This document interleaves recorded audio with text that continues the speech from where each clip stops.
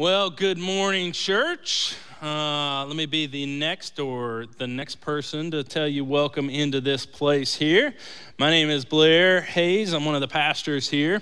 I don't often speak on Sunday morning, though, and I think that's for a couple of reasons. One, we have been blessed with a couple of really, really gifted teachers in Chad and Andy. And so they do the majority of the teaching each week, and then we get incredible teaching every week from those guys. And the second reason is it's not really my role here at the church. My role at the church is I'm the pastor. I think the title now is discipleship pastor, and the most of my focus is actually in the world of Ridge groups. And so I spend my days throughout the week supporting our Ridge group leaders while they do the work of the ministry in groups throughout the week. So when I get up here, though, every once in a while I get this opportunity to speak, and I welcome that opportunity this morning just because we had a unique week, and so it was opportunity for me to speak. And so every time I get up here, I like to at least share a little bit about myself every once in a while, just give a nugget of who I am. And so I will share something with you guys today. Let's see. Like most people, I would probably, maybe not most people, a lot of people, my favorite season of the year is fall. I know there's a lot of us, and it sounds almost cliche at this point, but it is for me. I love just the welcome to get a little cool off after a hot summer or whatever. That just feels good to me. I like walking outside and just getting a bit of a chill, the bit of the chill that forces you to wear long sleeve shirts, but you can still wear shorts if you want to. That's the kind of weather I like. I love the sports that are in the fall. The fall are my favorite sports, and I just absolutely love walking into a stadium on a Saturday. Those of you who know me know what team that is that I like to follow. Those that you don't, we won't try to divide up here at this point, but I don't know if that helps you at all, this little green here, so that's who I follow. But I love walking into that stadium, especially the first time. The other thing, I love playing golf actually in the fall. It's my favorite season to play is in the fall. I don't get to play as much, but now I mostly just watch my son play, and so I walk behind him. But I love to see leaf change in the fall while I'm walking around the golf course. I love the fact that I can drink coffee all day long and people don't look at me like I'm a weirdo, And it's not like, I don't want you to get the picture, I don't like pumpkin spice or anything like that. I'm not talking about when fall comes around, I get, yay, it's pumpkin spice, I'm not walking down the street with my scarf and pumpkin spice latte in my hand. I'm not a girly, I'm a man. I don't drink that stuff. I drink toffee nut lattes, so there. But really, fall is just, it brings me so much joy. It makes me love life. I just love so many parts of the fall, and it just makes me enjoy it so much. And really, that's what we want. We all want to just love life. In fact, if we took a poll in here, let's take a quick poll. Who would like to enjoy life? Let's get a raise of hands there. I would like to venture in that I got 100% hand raised, but I think we still have some cynics in here, right, that don't trust any poll whatsoever, and especially even a super easy one like that. They're like, obviously he's going to try to sell me something right afterwards if I raise my hand here. And I feel that way when I'm using my phone. I'm on an app, and I get that thing that pops up and it says, rate this app, I hate it or love this app to pieces. And I hate that. I really do, because obviously I love the app or I wouldn't be using it.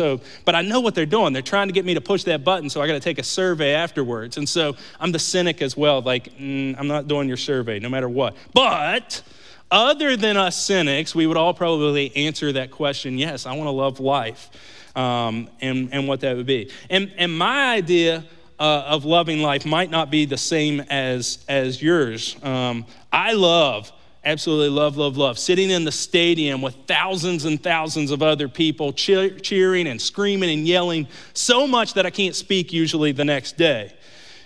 And where others, their day of loving life looks like I'm sitting in a tree stand, that I'm miles and miles away from the next person, to where I could hear a leaf all the way down and hit the other leaf because it's so quiet in there.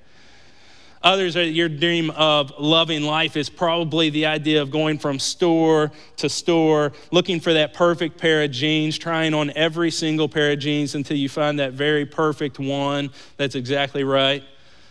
Some of us are excited about the idea of retirement, like we're looking forward to just resting after a long life of working and just getting to sit back and rest. Where others would say they would love a life where they're going to work until the very last day they die because they want to do meaningful work all the way up until the very end of it. But whatever truly living life and seeing good days is for you and what that would be, we all want it. But there's one thing that always, almost 100% of the time, gets in the way of us pursuing this idea of just being able to enjoy life and see good days. And that's suffering or trouble or hardship. However you want to name it, suffering really gets in the way of us trying to just enjoy and have good days. Jesus, talking to his disciples, and we read it later, told us in John 16 that it was gonna happen though. He said, in this world, you will have troubles. It wasn't an if, it was when. You are going to have troubles. He told his disciples this directly, it's going to happen. And it shouldn't come as a surprise to us as Christians when we experience suffering, but it does. We think, I've given my life to Jesus, I'm following him, so I won't have trouble anymore. And if I do have trouble, then there's probably something wrong with God as a result of it. But Jesus is saying here to us that we're gonna have trouble and there's nothing wrong with God. Peter, one of Jesus' closest disciples, probably would have been right there to hear Jesus say this to him. And so we fast forward like 30 years or so, and Peter is penning this letter to the churches that we now call 1 Peter. As we go through this book, one of the themes that we're going to see through in the entire book is the theme of suffering, and it's in every single chapter from 1 Peter, 1 through 5. Every one of them talks through this suffering. Peter addresses this throughout the letter because people he is talking to and writing this letter to are scattered all around the known world. They're living in places they don't want to live in, and they're living in places where they are the minority. They don't necessarily even have rights here, and their faith is not being accepted by the people around them, so they are facing difficulties. This passage that we're going to look at this morning focuses on a particular kind of suffering. It focuses on one specific type of kind of suffering that some of us will face. In a message I listened to this week or read about this week from J.D. Greear, he's a lead pastor at a church out of Charlotte area called Summit Church. And he actually described and said that there are 3 types of suffering that we could face. And he said these are kind of illustrated by the 3 different Joes of the Old Testament. Let me give them to you here. The first one is a kind of suffering that you get for doing wrong. This one is expressed to us by a guy named Jonah. See, Jonah was a guy who was given a complete command, a specific direction from God to go to a certain people to tell them a certain thing. He, on the other hand, did the exact opposite, got on a boat and went the farthest direction he could probably think, the opposite direction that he could go away from this. So God then provided him some suffering because of his disobedience in the form of sitting in the belly of a fish for a number of days. He was disobedient and experienced suffering because he did something wrong. And if you're experiencing suffering right now, it could be because you're disobedient. And the step to take is to turn and do the things that honor God. The second kind of suffering comes at a different way. It's the opposite of that. It's a type of suffering for doing right. You can think of the man named Joseph of the Old Testament when it comes to this. Joseph was a man who followed God in basically every single circumstance that he was in. He had this moment when the wife of his master actually came on to him and offered herself up to him and wanted to seduce him. And he denied her and said, no, we're not going to do that. It would be wrong, and it would be a sin against God, and it would be a sin against my master. Out of embarrassment, this woman accuses Joseph of raping her, and he's thrown into prison for it. He did nothing wrong. In fact, he did every single thing possible to be right. He denied everything there and followed God, and yet he still turned out to be thrown into prison and dealing with the hardship of it. The third type of suffering is a type of suffering for the result of absolutely no perceptible reason whatsoever. And here you can think of the man Job. He lost his family, he lost his health, he lost his wealth and all of his savings. And while we as the reader get a little bit better perspective of what happened and why he suffered the way he did, Job himself had no idea whatsoever on the reason why. Job in many ways encapsulates all the natural suffering that happens in this world that we just don't understand. Sickness and natural disasters, weird and sad coincidences that happen to us and things like that. And there are lots of verses throughout the whole of Scripture that kind of bring hope through this kind of suffering. This morning, though, we're not going to look at that kind of suffering. We're going to look at the Joseph type of suffering, the second type one, the one that suffers because you did right, because that's what Peter addresses here in 1 Peter in chapter 3. The group of people that Peter is speaking to are doing exactly what's right. They're doing what is good. They're doing what honors God, and yet they are still experiencing hardship and trouble as a result of it. I don't know how familiar you are with this part in history, but at this time, most likely, Nero was the emperor. And we have some information about the way Nero viewed Christians and how he treated the Christians at that point, including one story that talks about where he blamed the Christians for what is known as the Great Rome Fire.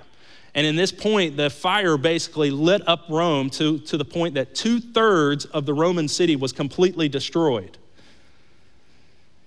He falsely blamed the Christians for it because nobody really cared about the Christians anyway. They were a minority group, so it was really easy to blame them for it. And as a result, they were having trouble just living their lives at all, just being able to live. Because it got to such a point where eventually we see what happens is an empire-wide persecution of all Christians. Right now, living here in West Virginia or wherever you're joining us online, we aren't quite experiencing the same thing, right? Most likely we won't ever experience what the Christians felt like in the early church at that point. We aren't truly beaten for our faith. We're not spit on because we say something, and we're not killed for being a follower of Jesus. But most of us have known trouble at some point or another, and we've experienced it often because of at the hands of some other person. Suffering for doing right comes in all different shapes and sizes, either doing right or not doing anything wrong. And so you probably relate to some of these. And if we were to raise hands, we'd get a bunch of hands up. But the first one, has anybody in here ever taken what you said, twisted your words around to make it sound like you said something different than what you actually said? Anyone ever accused you of doing something wrong that wasn't at all your fault? I know my kids have dealt with this apparently, because I hear that phrase all the time. It's not my fault, it was his fault, kind of thing. But maybe some of us have actually truly dealt with that. Anyone ever gossiped about you and spread things that were not true or just partially true, and they just exaggerated them just a little bit? Anyone in here ever dealt with someone's jealousy? And in such a way that person was just mean, and they just said mean things for no reason whatsoever, other than maybe they just didn't like their own life very much. Anyone ever been the object of a bias because of a gender or a race or possibly just some preconceived notion about you that they think you would act this way? Students that are in here, do you ever get wrongly accused by your parents for doing something that they said that you should have picked up in the house, or that it's your fault or something's broken, but it really was your brother or sister? You have something to learn this morning as well. But we could probably all, and most of us would answer at least yes to at least one of those situations. So we understand trouble at the hands of other people. But how is a Christ follower, how is someone who lives this counterintuitive life supposed to respond in these kind of situations? And I think Peter addresses that a little bit here in chapter 3, and where we're going to spend our time this morning. So if you want to turn your Bibles, if you have them with you, we're going to be in chapter 3. We're going to start in verse 8. I'm going to be out of the ESV version, if that matters to you, but you can follow along. If you don't have a Bible, it'll be up on the screens, or you can download the app that we have that has that available for you. But as we get ready to read Scripture, let me pray for us this morning. God, I just want to thank you for your scripture. I want to thank you that you gave us your living word in order to show us how to walk this life, in order to see what the early church was about. I thank you for the truth that Peter walked alongside Jesus, and he heard directly from Jesus, and he heard the examples, and he heard the guidance that Jesus gave him. And then generations later, he passed it on to the early church, and he tried to explain to them, here's what Jesus said. This is what it means to follow Jesus. This is the life in which that he calls new Christians and believers in him to follow after us. And generation and generation and generation have come, but we are here now looking still for the answers to live this life out in the Christ way, to follow Jesus in that way. And so, God, I thank you for that we have this letter that went to the early church, and we have this direction on how we're supposed to live this life. God, I ask that you would help us to submit your word into our hearts. I pray, God, that you would transform our lives by the words that you give us, that we might be able to live this out, and that we might be an example of what it means to follow you. And as a result, people would catch a glimpse of the grace that you offer them because of the lives that we live. Help us to understand what this counterintuitive life is all about, and then live it out because that's what you called us to.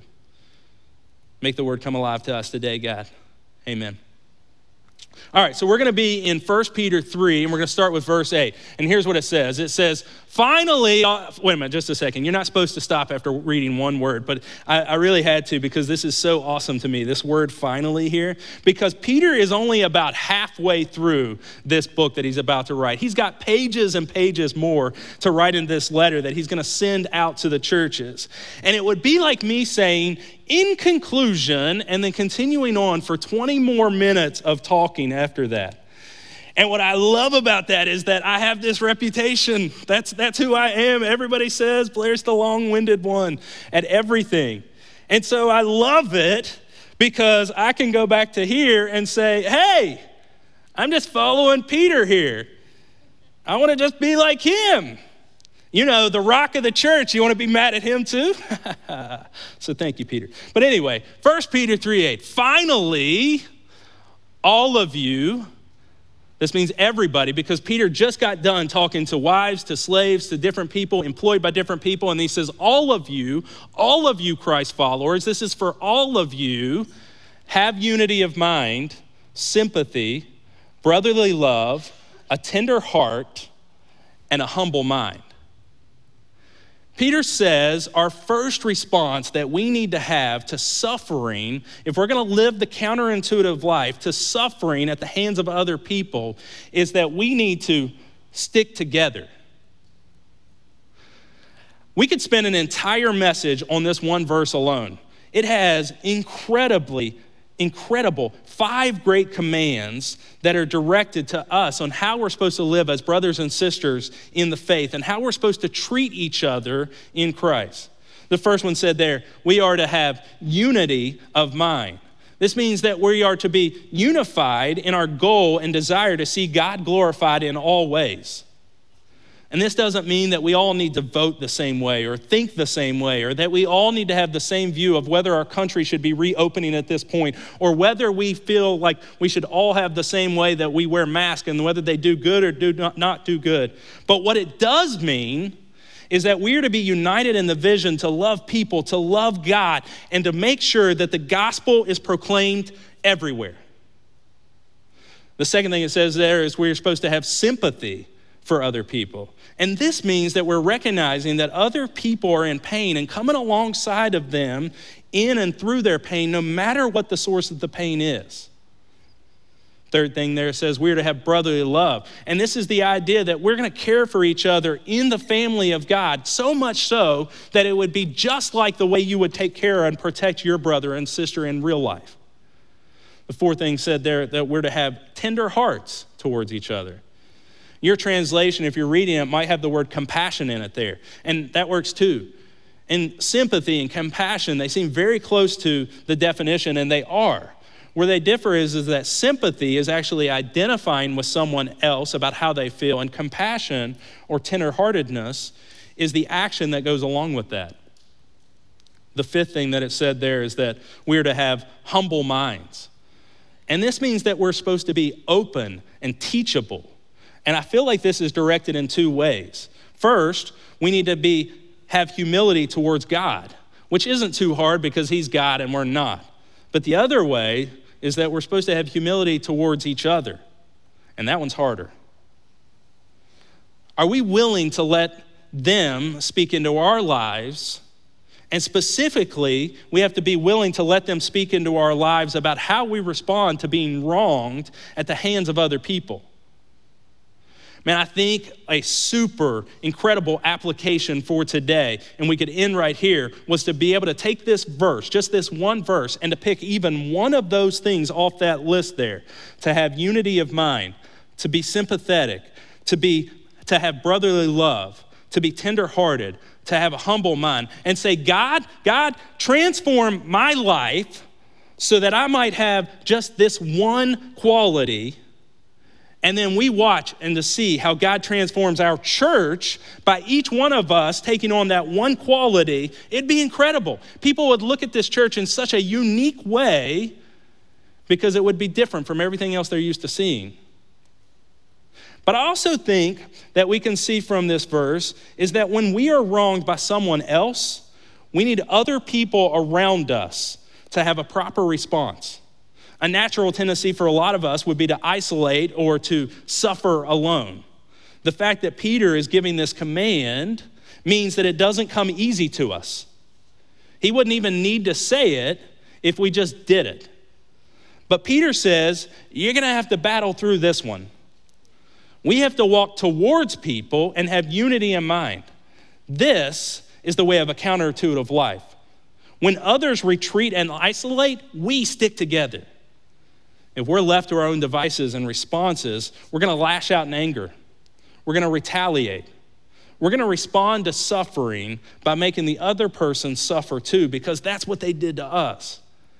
And that's what we actually see Peter address right in the very next verse in 1 Peter 3:9. He says this, do not repay evil for evil or reveling for reveling. That word reveling there actually means insult. I don't really use that word very much, but it says, do not repay evil for evil or insult for insult, but on the contrary, bless, for this you were called that you may obtain a blessing.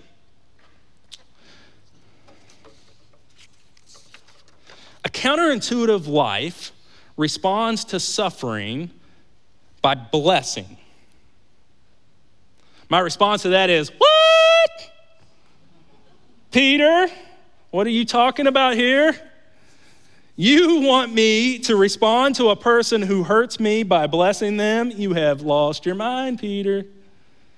Peter, I can get behind the first response. That one makes at least a little bit of sense to me, that when I'm suffering, that I got to get a bunch of people to circle up around me to help me in the midst of my suffering. I can get behind that response. I can even get behind the response of I need to have compassion on others in the midst of their suffering. But this, if someone does something bad to me, I need to correct the situation. I need to settle the score. That's the fair thing to do. That's what any normal person would do. But when we return insults for insults, it always escalates the situation every single time. It will never, ever de-escalate it. I feel like I have this battle with my boys all the time. I kind of talk to them about this a lot. I'm like, the moment you start insulting back, or the moment you need to get back at someone for what they did, it will always go further every single time. We have this incredible neighborhood we live in. I love our neighborhood. It's awesome. Our kids have so many kids to play with. It is really a great place. But about every other day, two of the kids started fighting with each other. It's inevitable. It will happen. They're gonna fight with each other. And it usually starts by one of them saying something in the likes of, I'm better than you at blank. The other one responds immediately, no, I'm better than you at blank. And then we start with a name calling of some name calling, and they call them this. Then it gets back, it's a name calling. Then we get to the place where the loser dance comes out. You guys know this, take the L. Do you know this dance? It's like this. You go like this in front of them. And then they do that so close in the face when it gets to that point. Then we got to get a push. then it goes to a pinch, then there's a punch, and then there's all kinds of crying. And this happens about every other day in our neighborhood. Because it always escalates. And Peter is trying to encourage them with the opposite. Instead of insults back, bless them and you will obtain a blessing.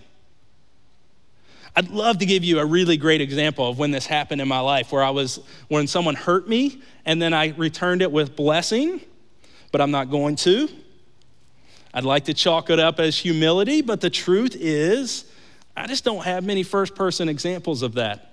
And I don't say that happily or proudly, but this one steps faith where most of us struggle. And I think I fail here, and I can probably hide even in the church because it's so strange to see someone that no one ever expects anyone to bless someone else when they hurt them. But if we want to really have a counterintuitive life, if we really want to live a counterintuitive life and not just say we want a counter in life, then it responds so uniquely different that when people see it, they say, whoa, how? Why in the world would you do that? They hurt you. Why are you treating them this way? And we get to respond with, Jesus did it for me, and he's called me to do it for others, that they might get a glimpse of his grace and that they might turn to him. For the counterintuitive life, it's maybe one of the most counterintuitive life things that we're going to see through this entire message is this idea that when someone hurts you, you bless them back. A third response that we can have to suffering is to hold your tongue. For the next couple of verses that we're reading there, Peter actually is quoting David from Psalm 34. And if you have your Bible, you might notice that there's italicized words. And that usually means that this is taken from a scripture in another part of the Bible. And Peter says here, quoting David, he says in 3:10, he says, let me turn that TV on. For whoever desires to love life and see good days. That was our poll we took earlier, right? For whoever desires to love life and see good days, let him keep his tongue from evil and his lips from speaking deceit. Peter tries to help us here, really. He tries to help us here to not compound our suffering with our words. When someone is causing us to suffer, our natural response is to at least let them have it with our words. Maybe I actually won't punch them in the face because of their L train that they give me, but I'm going to let everyone know all about them. I'm going to tell everybody else what kind of a snake this person is. The thing about our words is once they're said, you can't get them back. In Ridge Kids, we've illustrated this before in the past by giving them a thing of toothpaste. And we say, take this toothpaste and squeeze out all the toothpaste. Now, while that toothpaste is coming out, imagine the words coming out of your mouth and all those things you're saying. And squeeze it all out of there. Get it all out of there, and it's there. And those are your words right there. Now, to fix it, put those words back in the toothpaste. Put that toothpaste back in there. It's impossible to do. And it's the same for when we lash out and we say words when we're in the midst of our suffering. We can never get them back in. Peter's saying, if you want to see good days ahead, it would be better for you if you just kept your mouth shut. What you're going to say right now is going to hurt you. So keep your tongue from evil. And I won't spend a ton of time just talking through this idea because this particular point is all about keeping our tongues closed. And we've said that. We just came out of a series called Stay Positive where we talked all about the power of what we say and what we do there. But I do want to remind us that it also goes for our thumbs too, right? Because what we text and what we put on Facebook and what we type in an email, maybe we probably wouldn't even say it out loud. We wouldn't let ourselves say that out loud. But Peter knows that whatever comes off our tongue and whatever comes out of our thumbs, whatever happens, once it gets going, we can't stop it and we can't get it back. Fourth, what do we do to respond to suffering at the hands of other people? is we need to pursue peace. 1 Peter 3:11, he goes on to say this. He says, let him turn away from evil and do good. Let him seek peace and pursue it. It's one thing to hold your tongue and your thumbs, and it's another to actually pursue peace with others. When someone has wronged you, usually do your best to basically distance from them, to get away from them. And this point is somewhat a continuation from the blessing point. But it actually takes it just a little step further, because it goes past the idea that I'm just going to treat people kindly, and it goes to the point that rather I'm going to make this and create a place of peace with them. Usually we just want to get past things or get over it. But this takes it to the step of saying, I'm actually going to pursue peace with this other person. This is walking through this hard time that we just experienced in order to get to the other side. Peter goes on in verse 12 and he says, for the eyes of the Lord are on the righteous, and his ears are open to their prayer, but the face of the Lord is against those who do evil. Now, who is there to harm you if you are zealous about doing what's good? But even if you should suffer righteousness for righteousness' sake, you will be blessed. The last thing we see here, and the fifth response that we can have, is that we need to act or don't act, but do either one of those things, knowing that God has your back. These verses give us a little more of the how we're to respond, and we're to respond by having faith that God has our back through all of this. We trust in him to care for us, even when we walk this way. We see that God's face is against the evil. We don't need to take revenge or hurt others when they wrong us, because we trust that God is watching. We believe that God has our backs, and when others hurt us, they will answer to him, and we can trust him that he will right the injustices for us. It says his eyes are watching us, and his ears are there to us. He is listening to his children when they cry out. We have the attention of the Father, and like a father, he wants to care for and protect us. Peter wants to remind us that you are being wronged, God is still there. He is an ever-present help in times of trouble. You can bring those cares to him and know that he cares for you.